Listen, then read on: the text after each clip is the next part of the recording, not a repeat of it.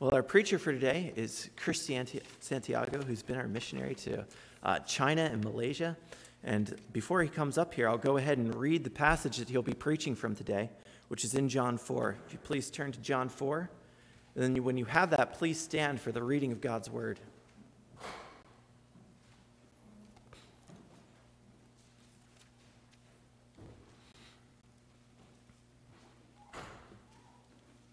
I read verses 7 to 42. These are the words of the Lord. A woman from Samaria came to draw water. Jesus said to her, "Give me a drink," for his disciples had gone away into the city to buy food. The Samaritan woman said to him, "How is it that you, a Jew, ask for a drink from me, a woman of Samaria?" For Jews have no dealings with Samaritans. Jesus answered her, "If you knew the gift of God and who it is that is saying to you, 'Give me a drink,' you would have asked him and he would have given you living water." The woman said to him, "Sir, you have nothing to draw water with, and the well is deep. Where do you get that living water? Are you greater than our father Jacob? He gave us the well and drank from it himself, as did his sons and his livestock." Jesus said to her, "Everyone who drinks of this water will be thirsty again.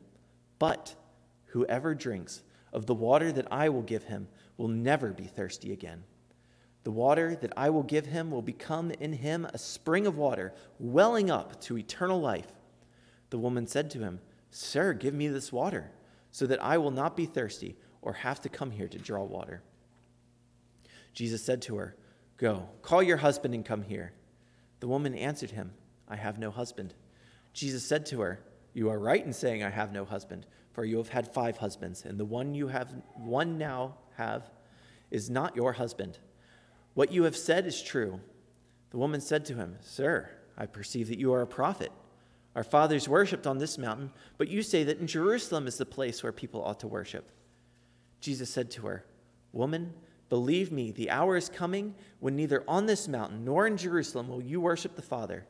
You worship what you do not know. We worship what we know, for salvation is from the Jews. But the hour is coming and is now here when the true worshipers will worship the Father in spirit and truth, for the Father is seeking such people to worship him. God is spirit, and those who worship him must worship in spirit and truth." The woman said to him, "I know that Messiah is coming, he who is called Christ. When he comes, he will tell us all things." Jesus said to her, "I who speak to you am he." Just then the disciples came back. They marveled that he was talking with a woman, but no one said, "What do you seek her? Why are you talking with her?" So the woman left her water jar and went away into town and said to the people, "Come, see a man who told me all that I ever did. Can this be the Christ?" Then they went out of town and were coming to him. Meanwhile, the disciples were urging him, saying, "Rabbi, eat." But he said to them, "I have food to eat that you do not know about." So the disciples said to one another, "Has anyone brought him something to eat?" Jesus said to them, "My food is to do the will of him who sent me and to accomplish his work. Do you not say, 'There are yet 4 months, then comes the harvest'? Look, I tell you, lift up your eyes and see that the fields are white for harvest. Already the one who reaps is receiving wages and gathering fruit for eternal life, so that sower and reaper may rejoice together. For here the saying holds true, one sows and another reaps. I sent you to reap for that which you did not labor. Others have labored, and you have entered into their labor." Many Samaritans from that town believed in him because of the woman's testimony. "He told me all that I ever did." So when the Samaritans came to him, they asked him to stay with them, and he stayed there 2 days. And many more believed because of his word. They said to the woman, "It is no longer because of what you said that we believe, for we have heard for ourselves, and we know that this is indeed the Savior of the world." You may be seated.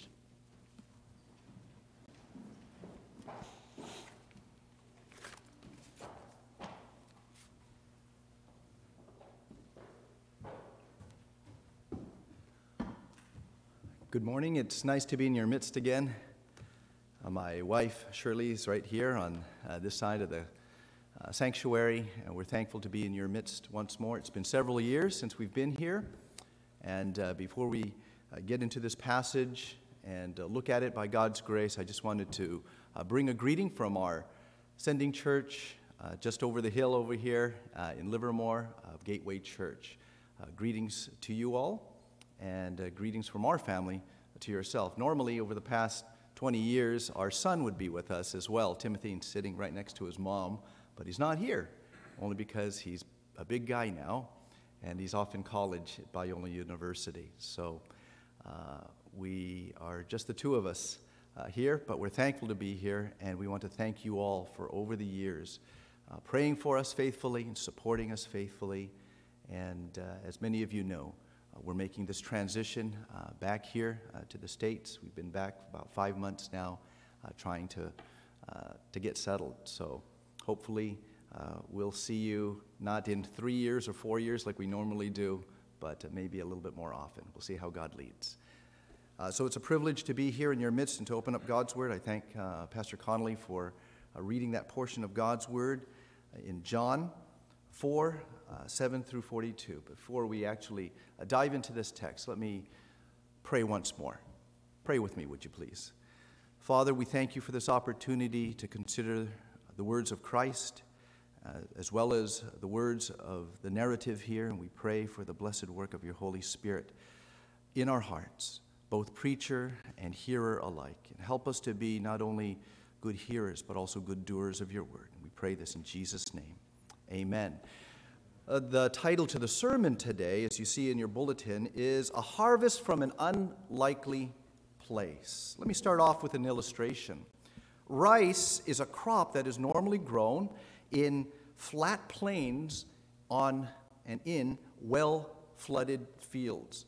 And an example of this is right here in Northern California, up where my family is from, the Sacramento Valley.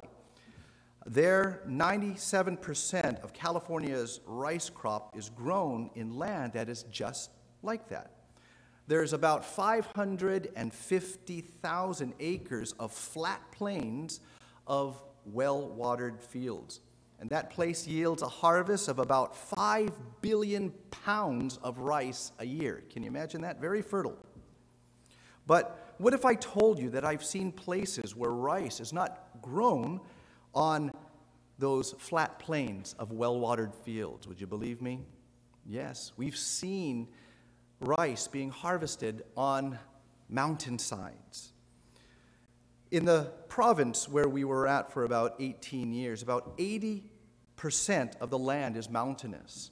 And clever and hardworking farmers of that province for centuries have built rice terraces, going up sometimes hundreds, if not sometimes thousands of feet into the air, as it were, along the sides of those mountain cliffs, mountainsides. And there they harvest, they plant their crop, and they harvest a rich crop of rice. They reap a harvest of rice in a very unlikely place. And I believe in this passage we have something spiritually that's akin to that. A rich harvest from a very unlikely place. Let's look at the text. And in this passage we're going to consider today, we'll see Jesus and his disciples reap a very rich spiritual gospel harvest, again, in a very unlikely place. We're going to take a look at three things today. Number one, Jesus sows the gospel. Number two, Jesus inspires his disciples. And then thirdly, Jesus reaps the harvest. First off, let's look at verses 7 through 30. And here, the first point is Jesus sows the gospel. There's so many aspects of this, but I'm going to walk through that chunk of God's word and pull out just a few things of what he's doing as he sows the gospel seed. Notice Jesus initiates a conversation with this Samaritan woman. We see here that Jesus was willing to go against cultural and ethnic taboos, no-nos, in order to minister to a soul. You see, Jewish rabbinic tradition strictly cautioned a man from speaking with women in general. And John tells us that Jesus spoke alone to this woman from Samaria. And she, being alone, without other women drawing water with her at the well, probably indicated that she was ostracized from society for her immoral lifestyle. For Jesus to speak with her alone in his Jewish culture would also be seen as inappropriately flirting with a woman. And look at the reaction, for instance, of his disciples in verse 27. At this point, his disciples came and they marveled that he talked with a woman. Yet no one said, "What do you seek? And why are you speaking with her?" To make things even more socially and culturally awkward, to say the least, Jesus was engaging in a conversation not only with a woman, but with a Samaritan woman. Kind of a double whammy there. Not only a woman, but he's also speaking with a Samaritan. And we have to remember a little bit about the background of that tension between the Jewish people and their culture along with the Samaritans to understand the awkward situation that was present there at the well as Jesus spoke with this Samaritan woman. In John 4, verse 9, John wrote, "For Jews have no dealings with Samaritans." It captures the historic and racial animosity between the Jews and the Samaritans. The Samaritans lived in the area in between the Sea of Galilee and to the south, Jerusalem. They're right there in between.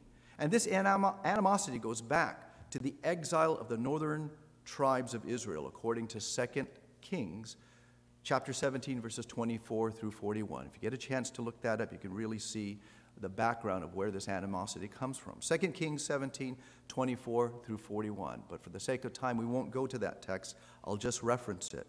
And to summarize it here, after the Assyrians conquered the northern tribes and took them captive, they colonized Samaria with people from other lands that they had already conquered. They backfilled behind themselves there in Samaria with other people they had colonized. And they hired a Jewish priest to teach those colonists of theirs the Jewish religion. And they thought, and they did this more out of superstition than from true reverence to the Lord. They thought that if they told or taught their colonists through this Jewish priest, they would prosper better in the land if the colonists worshiped the God of that land. And in time, these colonists mixed together both Jewish as well as old pagan beliefs and practice. And in the mission field, both before and now, we have a term called syncretism, which is that very thing of mixing in some parts of true biblical religion with animism or the local beliefs and practices that are around the people that we're seeking to target with the gospel and to build a church in. So that's what was happening there in Samaria. There was a syncretism going on, a pulling together of pagan as well as aspects of biblical religion. And so the Jews despised the Samaritans as not true ethnic and religious Israelites. That's the root of the tension here.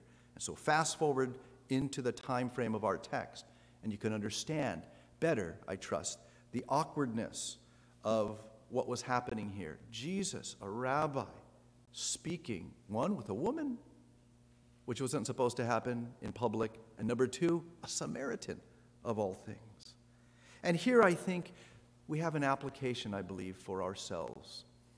In our evangelism and missions work, brothers and sisters, we have to be willing, like Christ, to cross cultural and ethnic boundaries as our Savior did himself. Being willing to risk being looked at by brothers and sisters and an eyebrow turned up saying, "Really, Chris? You want to interact with that person? Do you know in our culture what that person really is considered?"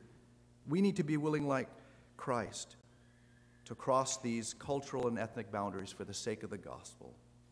When Jesus gave the church the Great Commission in Matthew 28, he said, "Make disciples of some of the nations." Is that what he says? No. Make disciples of all the nations. And that phrase, all the nations, does not mean nation states, politically speaking, or political countries, but rather it means, to translate it a little bit more simply, it means people groups, different people groups that are different ethnically, culturally, linguistically. Jesus wants his church to have their eye on making disciples through the gospel of all the ethnically different peoples of the world. That's what Christ is saying there in the Great Commission. We have, brothers and sisters, built into the DNA of the church a willingness, we should have a willingness to cross cultures. Jesus is saying in this commission that we need to be doing that.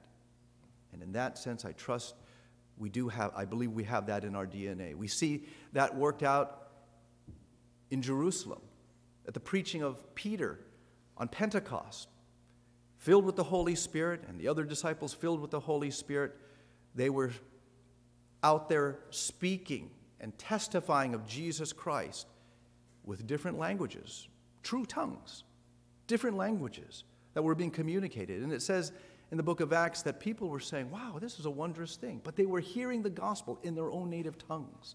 I think that's testimony of not only the cross-cultural DNA that's in the church, but also the Holy Spirit enabling us to grow cross-culturally. We have an example right there at the very birth of the church, of us, the church, doing that very thing.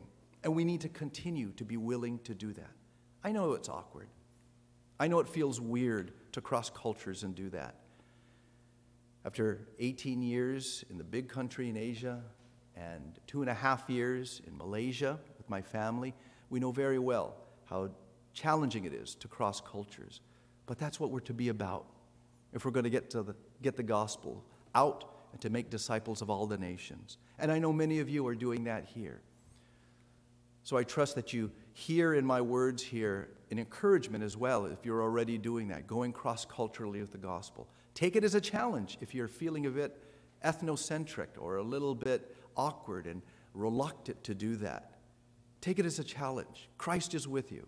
Christ's own example encourages us to continue to go cross-culture with the gospel.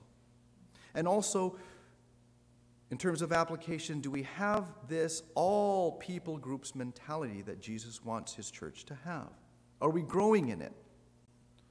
When he gives us opportunity to engage in evangelism and missions that crosses cultures, do we shy away from it, or do we, by faith, obedient, take the opportunity? And also the demographics of our country are changing. And here in the Bay Area for a long time, many, many decades, we know about cross-cultural work, don't we? This is a melting pot, as it were, of the world. So many different cultures and people from different countries are right here. And in a very real sense, the world has come to our doorstep as the church, and we have an opportunity to share the gospel with so many people here. In the workplace, so many foreign workers from different lands, interns that are here for just the summer that we can reach. In our colleges and universities, international students who are lonely and going through culture shock. You know, I've read some studies that those Christians in various parts of the world who have reached out to international students have found, by and large, a warm welcome in the hearts of those international students because they're lonely. They're feeling awkward. And when someone locally, especially Christians, come and say, hey, I'll show you how to shop at a Safeway here. I'll show you where you can do this or that. They appreciate that. And that building of the relationship oftentimes is a platform for the sharing of the gospel of Christ. And here in the Bay Area, we know that the demographics of our country is very mixed, and it's changing all over the place. Even in our Tri-Valley area, I've been tracking the statistics, the demographic statistics there, and it's changed greatly. Our little town of Livermore hasn't changed much, but Pleasanton and Dublin, hugely. We drive through the streets of Dublin and Pleasanton now, and we think, I feel at home now. We got people from all over the world here, and we're excited about what the Lord may be doing in the Tri-Valley area to reach people from different parts of the world, as well as the locals, and what ripple effects that might have back in the home countries of the people who are new immigrants or people who are visiting as interns and what have you. And so we've got to reckon with the fact of a demographically changing country. They've been changing for decades, as I've said, And one of the reasons for this is the phenomenal increase in international migration in our country and around the world. In fact, the former UN General Secretary Kofi Annan said this in 2006, quote, "International migration is one of the greatest issues of this century. We have entered a new era of mobility," unquote. Now, we can either view this increase in international migration here in our own country and here in our own geographic area, either as a danger or as an opportunity. Choose the latter. See it as an opportunity from a kingdom perspective that we can reach people more easily from different parts of the world because they're coming to us. Missiologist Michael Pocock wrote, quote, "Around the world, Christians are waking up to the reality that the massive movement of people in migration presents an unprecedented opportunity for spreading the gospel," unquote. Scott Arbiter, the president of World Relief, perhaps the largest evangelical organization ministering to migrants and refugees, has said, quote, "God is up to something dramatic. The mass migration that now brings us into contact with people from every tribe and tongue and nation is both a profound privilege and a daunting responsibility," unquote. How are we going to respond to this here in this church?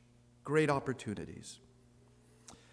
Now, perhaps here we have among us some who are not Christians. And if that's your case, my friend, we're so happy that you're here today.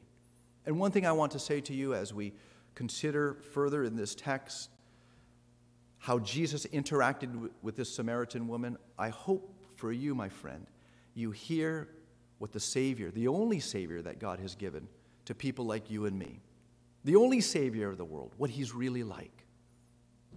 He's a compassionate one. He's willing to speak to even the outcasts of society and to minister to their needs. That's the Savior that we present to you here in this church and today in this sermon. A real human. He was God of very God, but he was also human. He walked among us 2,000 years ago. And here we have one story of how compassionate and caring and loving he was to this immoral woman. And if you've had ideas of Christ as being harsh or not accepting you because you didn't live up to his standards and he'd never look at you or ever want to have any dealings with you, banish those thoughts, my friend. That's not the Savior,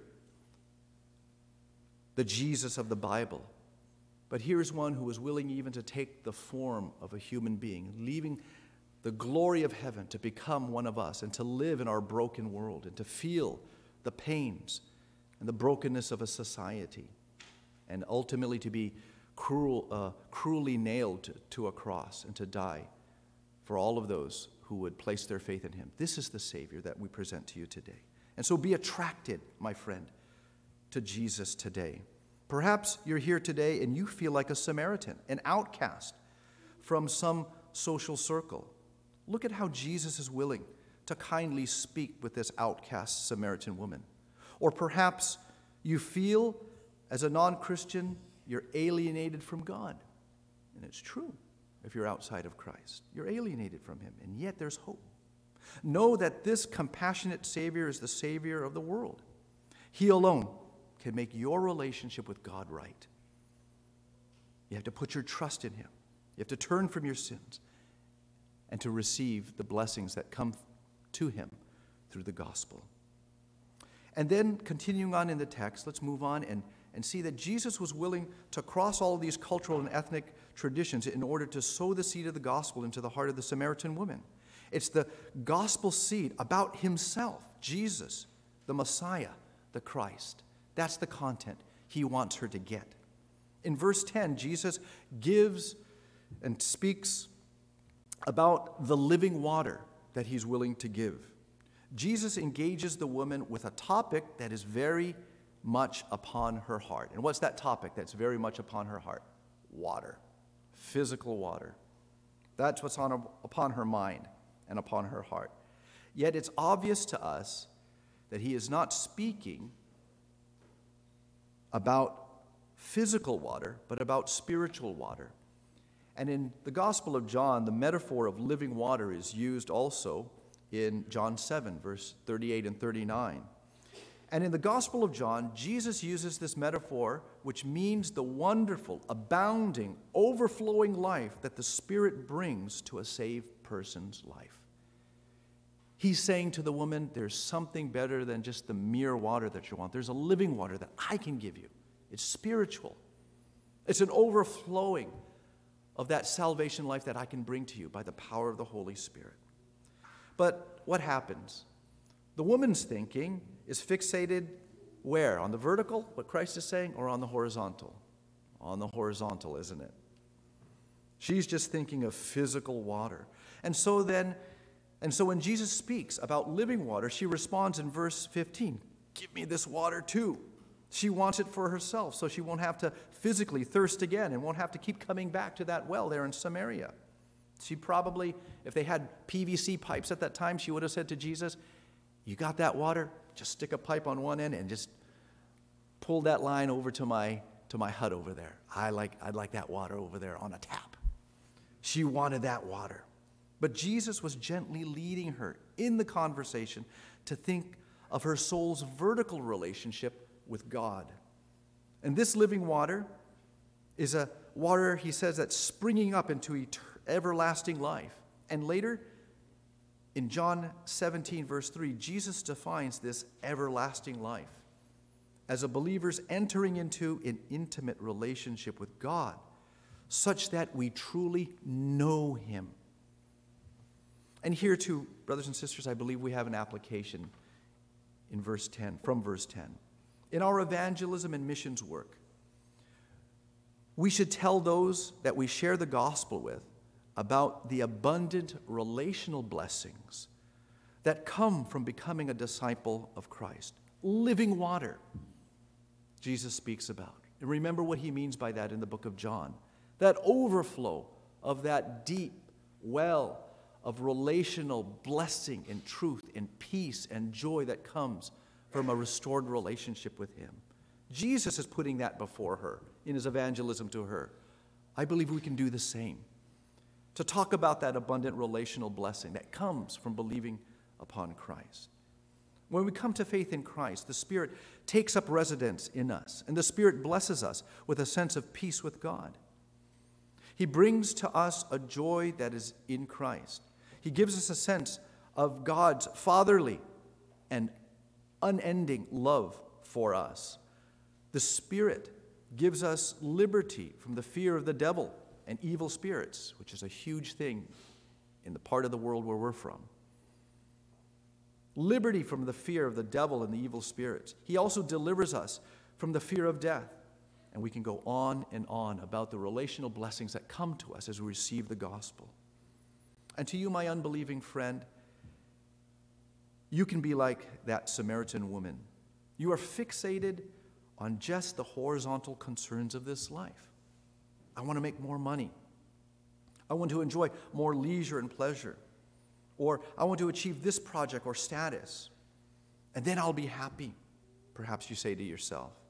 But Jesus in the gospel is gently leading you to get your eyes on the more important vertical relationship between you and God.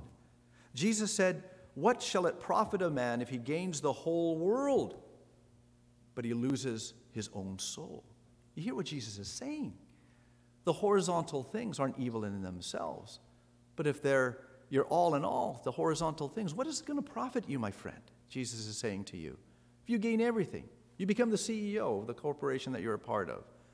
You have $1 million house on the Pleasanton Ridge side of here and maybe someplace in Malibu too. What if you gained all of those things? Are you really going to be happy? Jesus says no.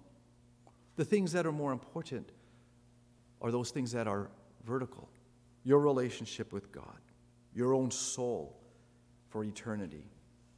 Put your trust in Jesus, my friend, to save you from your sins. Confess them, turn from your sins, and know the blessings of forgiveness of sin and a renewed relationship with God. That's where true treasure is. You know, I've heard stories of corporation heads, CEOs, who have gathered for themselves and worked hard all their 30, 40 years, only to realize on their deathbed, and you hear these deathbed confessions. I heard one where he said in his own words, I realize now here at the end of my life that my ladder of value was leading up against the wrong wall. May that not be you, my friend. Work hard, yes. Earn as much as you can, save as much as you can, give as much as you can. But more importantly, look to Christ. And that vertical relationship with God through Christ will be restored as you look to Christ. But let's hasten on to verses 16 through 18. Jesus, the revealer of hearts. Jesus truly wants to lead this woman to drink of the springs of everlasting life. But in order to have this benefit, he needs to bring her sexual sins to light. In order to have this living water of eternal life that the Spirit brings, she must confess and turn from her sins. And Jesus seeks to do that. And here too we see in our evangelism and missions work, we have to bring up sin, brothers and sisters. We have to bring up sin. We have to tell people about the bad news before they really can understand and appreciate the good news. Like Jesus, in order for those to whom we minister to receive the good news of forgiveness of sins through Christ, we need to first tell them the bad news of how their sins have caused a distance between them and a holy God. In some cultures, we need to paint this picture of the bad news not only in the terms of legal guilt, which is true and biblical, to talk about their sins. Before a holy God, before the judge of heaven, they're guilty. Yes, we must use that metaphor because it's biblical. But in some cultures, they are more attuned to relational honor and shame considerations. And perhaps using the parable of the prodigal son, as we often had to do in Asia, because they are oftentimes more wired to think relationally, and that really grips their hearts rather than the forensic legal understanding of sin. But when we talk to them and open up the parable of the prodigal son with its message of a broken relationship and honor and shame, then the reconciliation of a relationship seems to resonate more in their hearts. And that's biblical too. So we need to be wise in how we share the gospel as we go cross-culturally, being full-orbed and wise culturally with a cultural intelligence as we present and package the gospel for them. Not changing it, but adapting it so they can understand it more clearly by God's help. And also, my friend, if you're here today and not a disciple or follower of Jesus, then know you're still guilty of your sins, your shameful sins even. And there's a holy God who has to judge them. But if you part from your sins and you trust in Jesus and turn from your sins and your sinful ways to follow Jesus, God will wipe away the guilt and the shame of your sins. And you will stand in a new father-child relationship with the true and the living God and your Creator and my Creator. It's your choice. You need to come to Him, is my urging. And then as we hasten on into verses 19 through 24, we see Jesus, the restorer of true worship. Again, what he's doing here that I'm seeking to open up in the first point, these are his ways of sowing the gospel seed into her heart. So he takes up now Jesus, the restorer of true worship. It's because the Samaritan does something here and asks him a question, and he takes up and runs with it a little bit. The Samaritans and this Samaritan woman, their problem with worship is with the proper place of worship. She is asking, Jesus, where is the proper place for worship? Jerusalem or here in Samaria? But Jesus, when you notice his response, he transcends her argument. He transcends her questioning. He says she's thinking the wrong way. She's asking the wrong question. It's not a question, in speaking about worship, a question about the proper place of worship. but it's a question of the proper condition of the heart and content. True worship consists of spirit and in truth, he says. Spirit, that is, true worshipers are people who are born again by the Spirit of God. They're true worshipers because they've been born from above. And truth, that is worship, true worship, that is focused on Jesus Christ, who is the truth. See John 14, verse 6. And here too, brothers and sisters, in our evangelism and missions work, are we helping local believers in new church plants to focus on true worship that comes from regenerate hearts who are focused on Jesus Christ? I don't know the plans that your church has here. Perhaps in the future you all are going to be planting a new church domestically. Or perhaps you're going to continue, like with us in the past, help us to plant churches in other foreign fields. But one of the things you want to see and pray for, whether domestically or in the foreign mission field, is for churches to be established that is filled with worshipers that have regenerate hearts, and that the true focus of those new church plants are Jesus Christ and his word. That's the type of churches. Those are the types of churches that we want. And then in verses 25 and 26, Jesus emphasizes that he is the Christ. The woman in the conversation seems to pick up on Jesus' meaning when he talked about truth, worshipers in spirit and in truth. She seems to pick up. And she says that she seems to know, I should say, he was talking about Messiah or Christ. So she begins to speak with him about Messiah, the Christ. Think about the shift that has happened in her conversation with Jesus here.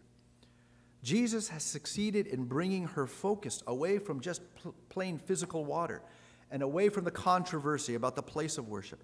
And he brings her to focus, her focus to be where he's wanted that focus to be, on his very person. He is the Messiah, the Christ, the long-expected Savior of the world. And here too, brothers and sisters, in our evangelism and in our missions work, we too need to contextualize our approach, as Jesus has been here doing as well. Contextualizing in the biblical way. Jesus contextualized his message to this Samaritan woman. He contextualizes it by discussing topics that greatly interested her. Cool water. He spoke in a way that she could understand, and then he moved her to spiritual things. He moved her from speaking about water, eventually to speaking and listening to talk about Christ. Contextualizing, brothers and sisters, means the process of taking the biblical contents of the Christian message and packaging it in ways that increases the likelihood of our audience understanding that message. Not changing the gospel, but speaking about it in such a way that they can better understand. We see a wonderful example of that here in Christ, working with this Samaritan woman. Contextualizing starts with understanding something of the audience's culture, history, and language. Certainly it starts really even before that, understanding the message of the gospel. But assuming that we all understand the message of the gospel, we need to also pay attention to our audience's culture and their background, even their language. Paul did this in Acts 17 when he spoke in terms the philosophers in Athens could understand. And we too need to learn about the various people groups around us here in our communities. This will help us to better contextualize the gospel message to them. This will help them better understand the gospel by God's help. Sometimes when reaching peoples from other cultures that are more concrete, relational, we need to demonstrate the gospel by physically helping them. I talked about earlier about international students and studies that have been done that I've encountered, where these students oftentimes come from a concrete relational background, rather than being, diachronic, rather than being so concentrating on achieving a task or being on time, as oftentimes our Western culture is not necessarily bad, but oftentimes they come from other cultures that are looking at concrete relational things that really grips them. And so when we here take the time in concrete ways to help them with how to shop somewhere, or where to go pay their bills, or how to handle a ticket that they just got on the highway or something, how to cut their lawn, they appreciate that, and that builds once more that platform to speak into their lives the gospel. My dear mother-in-law, Shirley's mother, living in San Francisco, they immigrated here from Taiwan back in 1980, and there was a dear church there with a pastor that was who was also Chinese, who understood the culture. He not only preached the gospel every Sunday, but he also, through the week, was busy in the lives of these new immigrants, helping them with this very thing, helping them to learn English and finding teachers who could help them with English, helping them with just concrete reality of living in this new country. And that opened up the hearts of my mother-in-law and the family to be part of that church, and she's still part of that church to this very day. And so we need to be about doing similar things. And also in our evangelism and missions work, we must keep Jesus as the focus of our message. In Acts 1, verse 8, Jesus sent his disciples out on mission with these words, "But you shall receive power when the Holy Spirit has come upon you, and you shall be witnesses to me in Jerusalem and in all Judea and Samaria and to the ends of the earth." Jesus calls the church to be witnesses to him. And we are to tell people about Jesus' birth and his life and his teaching and miracles and death and resurrection, glorification and his return. Our gospel needs to be Christ-centered and saturated. And then in verses 27 through 30, let's look there, please. Notice the response of the men in the village. They heard, and they all started to march over to Jesus. Now keep this in mind as we consider the rest of this passage. They are moving, the men of the village of that Samaritan village are moving out physically now to engage Jesus and his disciples, wherever they were on the outskirts of that area, of that village.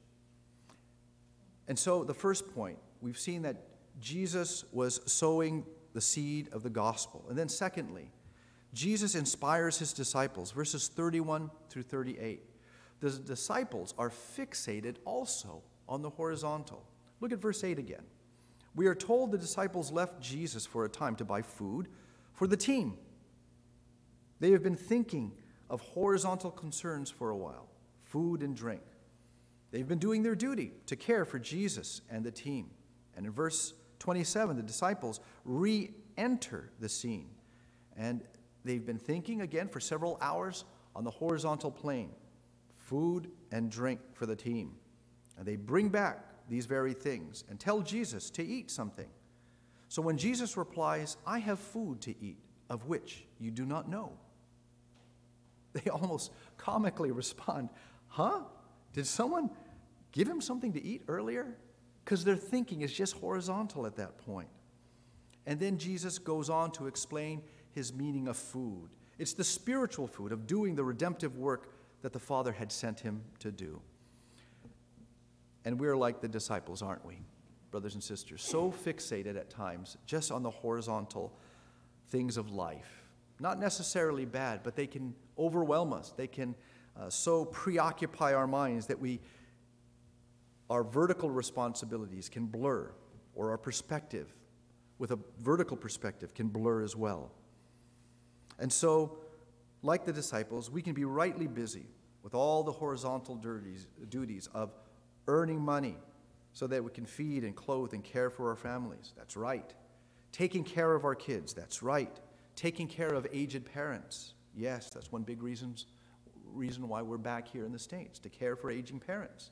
Taking care of those house and other assets, yes, etc. All of these things are horizontal and important. All well and good, like the disciples. That's part of our duties.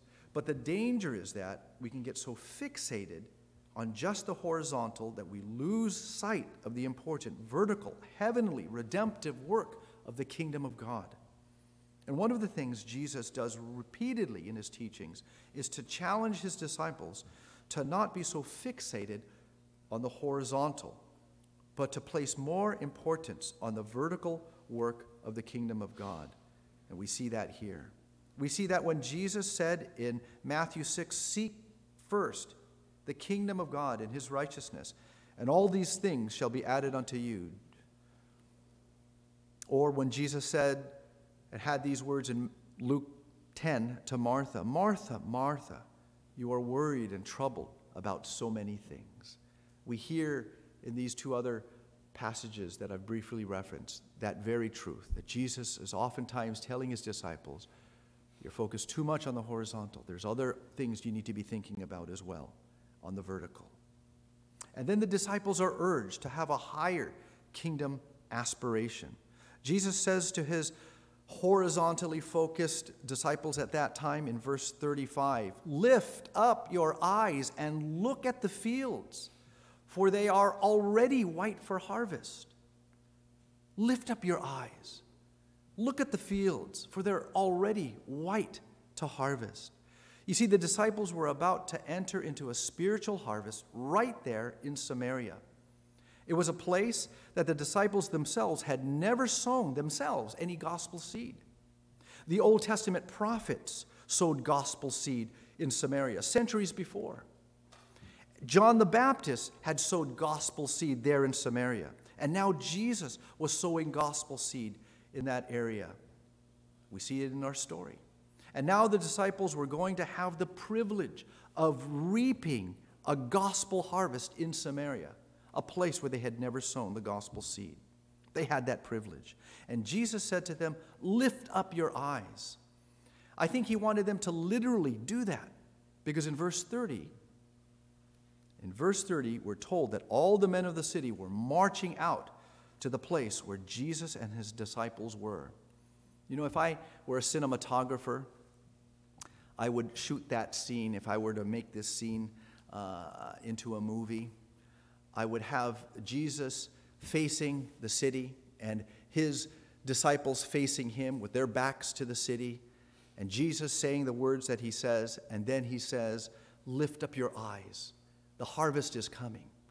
And I would have the eyes of the disciples turn around and follow his finger behind them, and they would see a great cloud of dust coming up from the city, of the men coming out, ready, primed in their hearts because of what God had been doing there and what had happened that day, of the testimony of the Samaritan woman going back into the city and said, "Is this the Christ who's just been telling me about my whole life? Could this be him? He's just right out there on the outskirts of the city. Why don't you guys go speak with him as well?" And they're all coming out. And Jesus says, "Get your eyes up, guys. Get your eyes off of the horizontal. The harvest is right there. It's coming. You've never sown, but you're about to reap with me." I think Christ is saying that to us as well. These are words that our Lord has for us as well. They should be ringing in our ears. Lift up our eyes to the fields, for they're already white to harvest. Do Jesus' words grip us? Or are we like the disciples, so preoccupied on the horizontal concerns of life? What harvest of souls is just before you right here in Lakewood, here in the Silicon Valley? And Jesus is saying to you as a church, lift up your eyes. I'm about to do something here, and you're going to be a part of it. Be engaged in it. You know, brothers and sisters, you have sent us on mission for 20 years. And sure, we're 20 years behind the rest of the Bay Area economically, but who cares? We have seen with our own eyes the work of Christ in the big country in Asia and in Malaysia. We've been to Brunei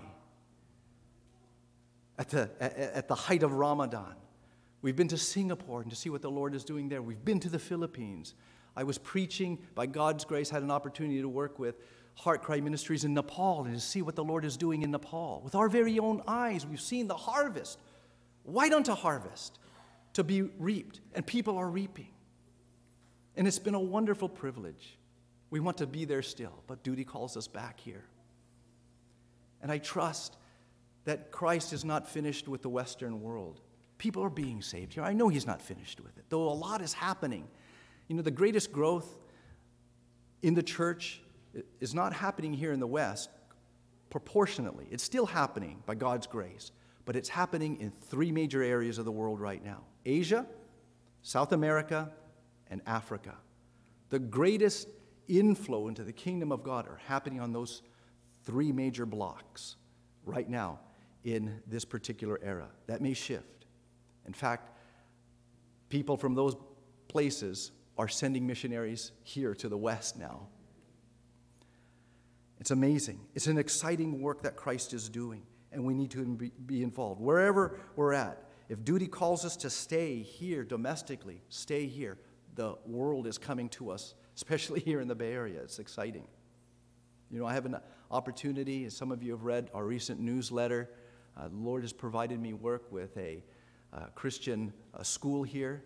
And you know what I get to do there and I get paid for? I get to teach the Bible to 6th graders and 9th graders. And some of my 9th graders are like, I don't know if some of you remember that 1970s sitcom show called Welcome Back, Kotter.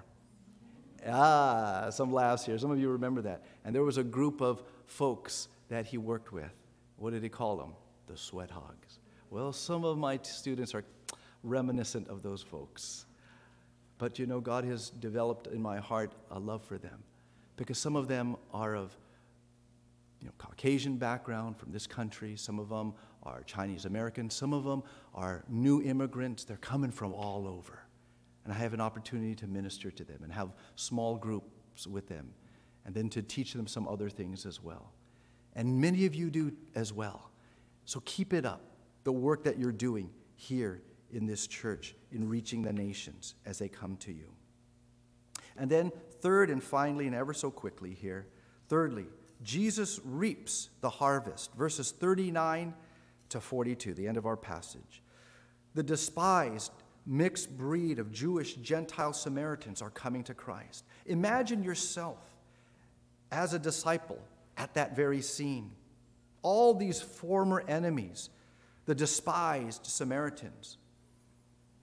Before your very eyes, God is awakening their dead souls, and he's giving them a new saving faith in Jesus Christ. Imagine if you were there, if we were there to see that. And for we ourselves to hear with our own ears, now we believe, not because of what you said, for we ourselves have heard him, and we know that this is indeed the Christ, the Savior of the world. How thrilling that would be. How thrilling that would be. Jesus is reaping a harvest of souls in an unlikely place among the Samaritans. And the disciples have the privilege to be right there with their master, reaping that harvest. In our hearts, who are our Samaritans? People of a certain place? People of a certain social class? People of a certain ethnicity? Could God be reaping a harvest of souls to Jesus among our Samaritans? And he wants us to be part of it? We have to ask ourselves those questions. And so we've taken a look at Jesus sowing the gospel. Secondly, Jesus inspiring his disciples. And then thirdly, Jesus reaping the harvest. It's no coincidence, brothers and sisters, that Jesus has his disciples with him to witness and experience this harvest of souls among the Samaritans. I believe Jesus is doing something in preparation for what's ahead of them and what's ahead of the church. Jesus is getting them prepared because the church was entering into a time of worldwide mission, of worldwide salvation work. And later in a few years, Jesus would tell them more clearly of his global mission when he said to them in Acts 1, verse 8, "But you shall receive power when the Holy Spirit has come upon you, and you shall be witnesses to me in Jerusalem and in all Judea and Samaria and to the ends of the earth. May our hearts, brothers and sisters, look to always partner with Jesus in reaching people from all over the world. Amen. Let me close this in a word of prayer, please. Father, we thank you for sending your Son. And we thank you that in your sovereignty, you awakened our hearts to know our sins, but more importantly, to know of the true Savior, Jesus Christ. We thank you for your Son. We thank you for the ongoing work our risen Savior is doing all over the world and right here in the Bay Area. Help us, Father, like the disciples, to be part of that work, that great harvest. We thank you for that privilege. Bless the church here to continue to do their work, the work that you've given them in this corner of your vineyard. In Jesus' name we pray. Amen.